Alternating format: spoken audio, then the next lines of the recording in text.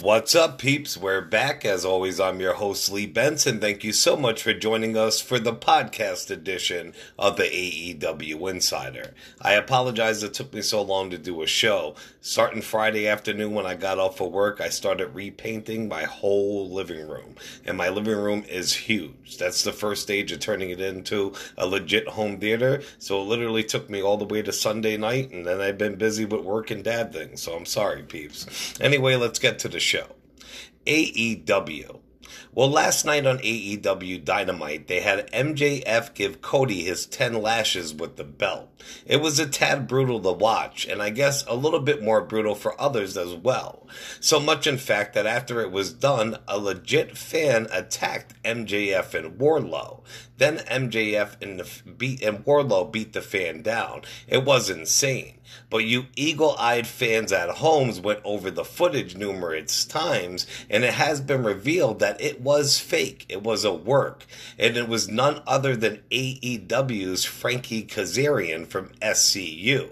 I don't know why they did that or if they're going to work it into the storyline now, but even in WWE and other wrestling promotions, they'll take some guys from backstage or somebody like from NXT you don't know, and that's all they'll use. Not only did they use Kazarian, he didn't even change his clothes. He was still in full gear, which means in his ring outfits. He had his knee pads on and his tights, so it was pretty fucking nuts.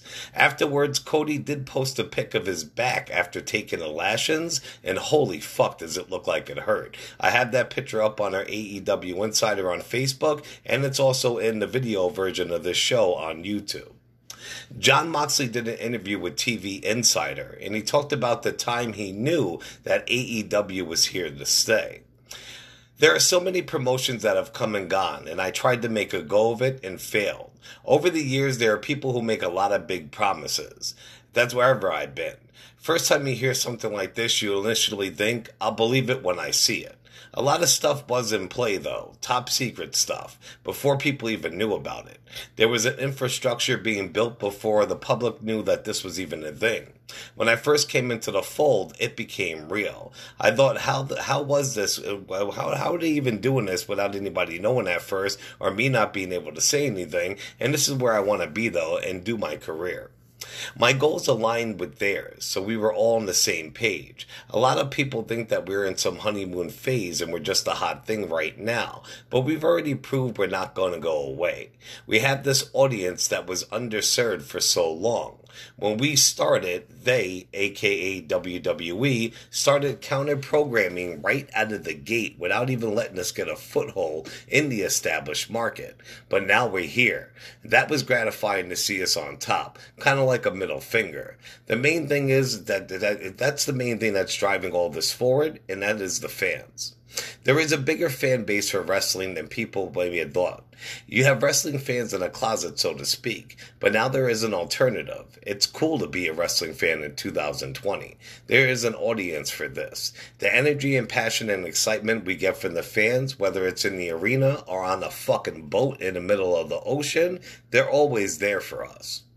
And that's what I said. That's what's driving this whole thing forward. The last show that we did, it was the cruise. We were all just hanging out, hugging, and high-fiving. It really felt like we were on the same team, and we were all in this thing together as wrestling fans. We come from different walks of life because we love this crazy thing called wrestling. Also, Tony Khan did name his own personal Mount Rushmore of wrestling. He did name Le Champion, Chris Jericho, of course, and he would put him on Mount Rushmore up there with Steve Austin, Bret Hart, and Ric Flair. WWE. It has been revealed that Triple H is eyeing up some New Japan stars. Actually, from what's going on, and they're saying behind the scenes, he's after their top star. Listen to this, peeps. Per a source, Triple H has made it his personal mission to sign New Japan's Kochita Okada when his contract is up. Nobody knows when Okada's contract's up. They know in 2016, New Japan was paying him $2 million a year, and that was a good portion of the money they actually make. Triple H is said to have followed Okada's work and closely has shown it to others in the company. So, I mean, Okada is the main driving force, but you know, a lot of people get swayed away from New Japan to WWE, and they're going to offer him more like $20 million long-term contract than $2 million. So seriously, expect to see a Rainmaker on WWE or NXT TV soon, because Triple H plays those games. Talking about NXT, excuse me, on last night's NXT, the Velveteen Dream made his comeback from injury. It was amazing to see him. I love me some Velveteen Dream. His name was Patrick. He was on that show Tough Enough, and he was the biggest douchebag. I couldn't stand him. Once he worked his way into wrestling, though, and proved who he was, the Dream is the man and a big part of the future. Also, there are rumors going on that Thomas Ciampa might have been injured. Let's hope not. That guy needs a fucking break.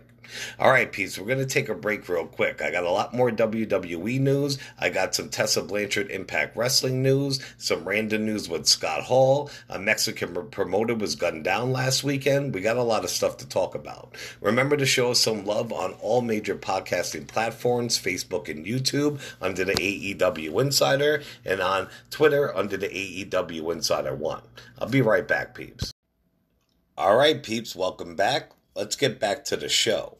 On WWE Backstage this week, WWE announced two big signings. They did sign Timothy Thatcher, who is a great hardcore rugged indie star, and they also signed none other than Killer Kross. I've been reporting that he's been meeting with Triple H. Everybody denied it. He said he would let us know when he knows. You gotta remember, man, he is an actor, so he acted the shit out of a paper bag, and he is in WWE. You know he was gonna go with his gorgeous fucking girlfriend was. And I hope they use him right, because, I mean, Killer Kross was upset with Impact's creative. Where do he get a hold of WWE's? Hopefully they put him on NXT, because they treat people right down there.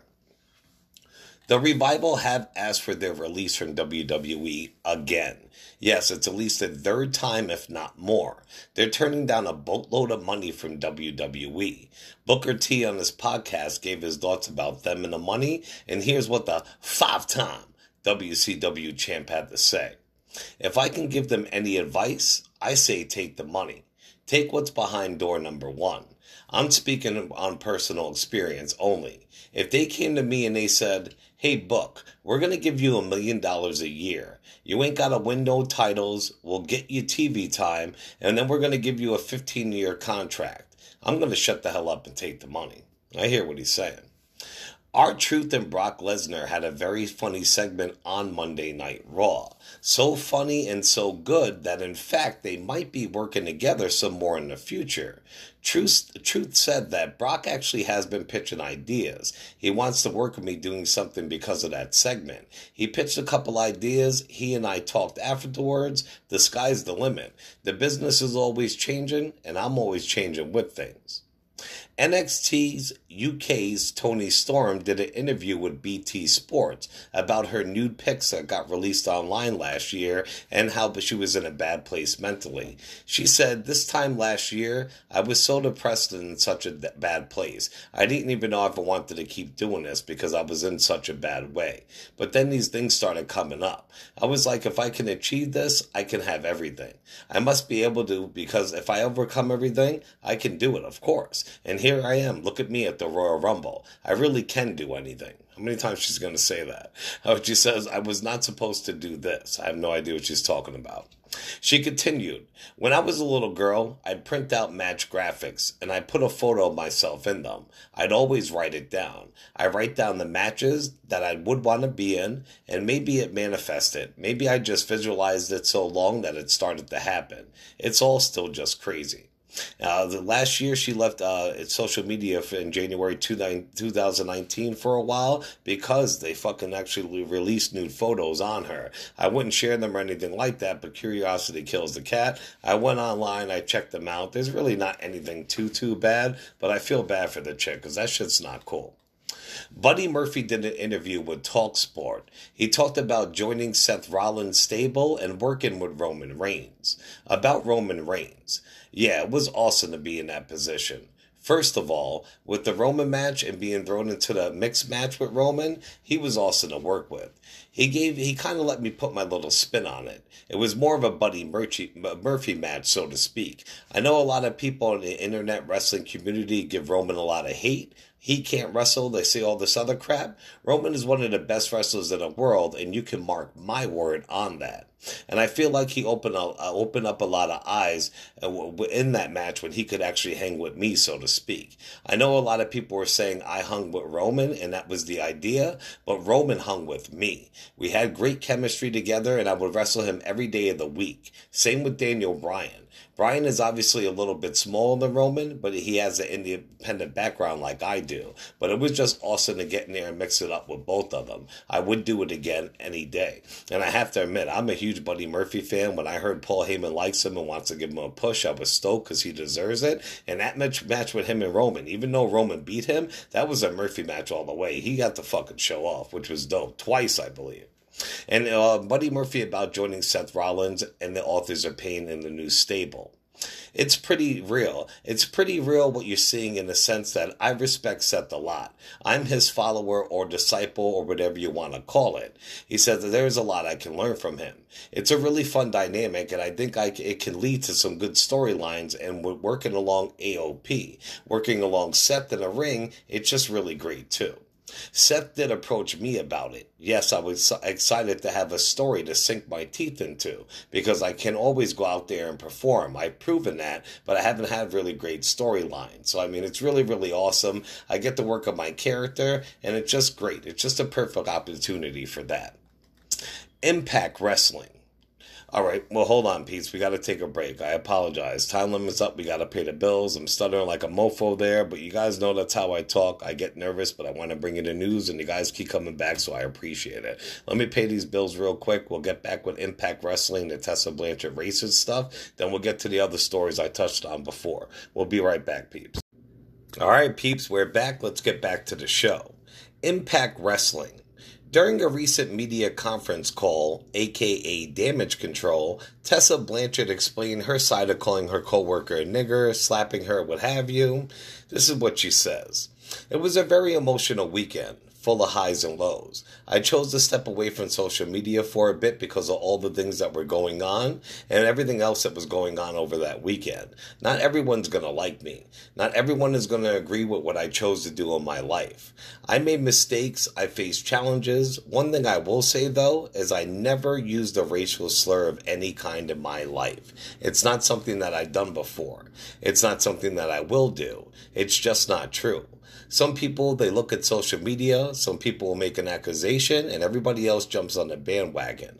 We've all got our own stories. There's a side of everyone's life that is public, and there's a side that is private. There's a part of all of our world to see, and a part that nobody is interested in. It's just very unfortunate that some people resort to saying certain things, but it's just not true, and that's all I have to say on that. I think she's full of shit. Random wrestling news. We touched on a little on Jon Moxley before, and Eric Bischoff did on his 83 Weeks podcast. This is what Bischoff thinks about Moxley becoming the face of AEW. Not yet. I gotta be honest. I like his character. I like his work. I like the fact that he's kind of this enigma in a way. There's a lot of things I like about him, but the top guy, if I'm being honest, no, I don't think he could be. And he also said that Moxley's missing the range to get to the next level. He's two-dimensional. He needs to find that third dimension, like to get it up to where Chris Jericho is. There's nothing wrong with his work, nothing at all wrong with his character, other than I'm not seeing a lot of depth to it. There's a sameness to it. There's not enough range to it. I think that's true across the board for a lot of characters, not just Jon Moxley. Last Sunday, a promoter was killed in Mexico. Here's what went down. On Sunday, several armed men entered a restaurant in Mexico. The promoter, Gerardo Martin, was eating lunch with his friends. He was actually shot multiple times. The people sped off in a gray van. He sadly died before the paramedics could arrive. The feeling in Mexico is that it was a targeted execution because nobody else was shot. There was a show planned for later that day, which was canceled. Their next show was February 16th, but that's up in the air, and so's the future of the promotion. You know, the Mexican cartel down there run shit. They don't care about cops. The cops don't run shit. They do. That's fucking scary stuff. Scott Hall appeared on Talk is Jericho, and he revealed why he left WWE for WCW. He said, I had been schooled in a kind of the old school art of doing business with promoters. Mr. Perfect Kurt Hennig taught me how to do so. So I pulled Vince to the side and I said, hey boss, can I ask you for some advice? I said, is it my ring work that needs to improve? What do I need to work on? Vince said, absolutely not. You're one of the best we got. I said, is it my mic skills? Is there something that can help me get better? And he said, I love what you're doing. And I said, I'm curious because I want to make big money like the guys who preceded me. And I noticed that my pay is kind of plateaued, even though I feel my value in a company is increasing. I said, I'm a babyface that you could leave laying in the ring and they still chant my name. I put guys over and they're chanting my name. So I was in a good spot. I felt like that. And I always said, too, when I first started, Vince told me, you're going to make a lot of money. And I said, I don't have to have the most money. I just want a lot of it. I'm a redneck. I live kind and humbly. I'll get by fine. I just want a little bit more, please. And Vince looked at me and said, no. On what he and other wrestlers were making WWE at the time. My contract was, as everybody's was, except maybe Hulk Hogan or like Ultimate Warrior, is that you had 10 days at $150 a day. That was guaranteed no matter what. No matter what, you made more than that. But that's what you were guaranteed. $1,500 for 10 days, and you give up everything for that $1,500. And on a final note, this Tuesday, NWA Power changed their theme song, and I have to say that I am not a fan of it. Yes, it is Pantera. Yes, it does kick ass, but I don't give a fuck if it was Metallica, Jimi Hendrix, or the goddamn Beatles. Their original theme song, Into the Fire, kicks so much ass. It got me pumped up for every show, every time to play. This new one seems like they're trying to do an ECW knockoff. Peeps, you give it a gander, let me know on social media, and let me know what you think of it. All right, peeps. Well, like I said, I've been really, really busy being a dad, working and just redoing my living room. I will be back as soon as I can. You know what I mean? I got work and I'm going to go see Birds of Prey with my daughter. Maybe I'll do a review this Saturday, and then I'll do my best to do a show. Please remember to check us out on all major podcasting platforms, Facebook and YouTube under the AEW Insider, and on Twitter under the AEW Insider 1 as a number 1. I love you guys and I thank you for all your support. I'll see you in a bit. Ciao.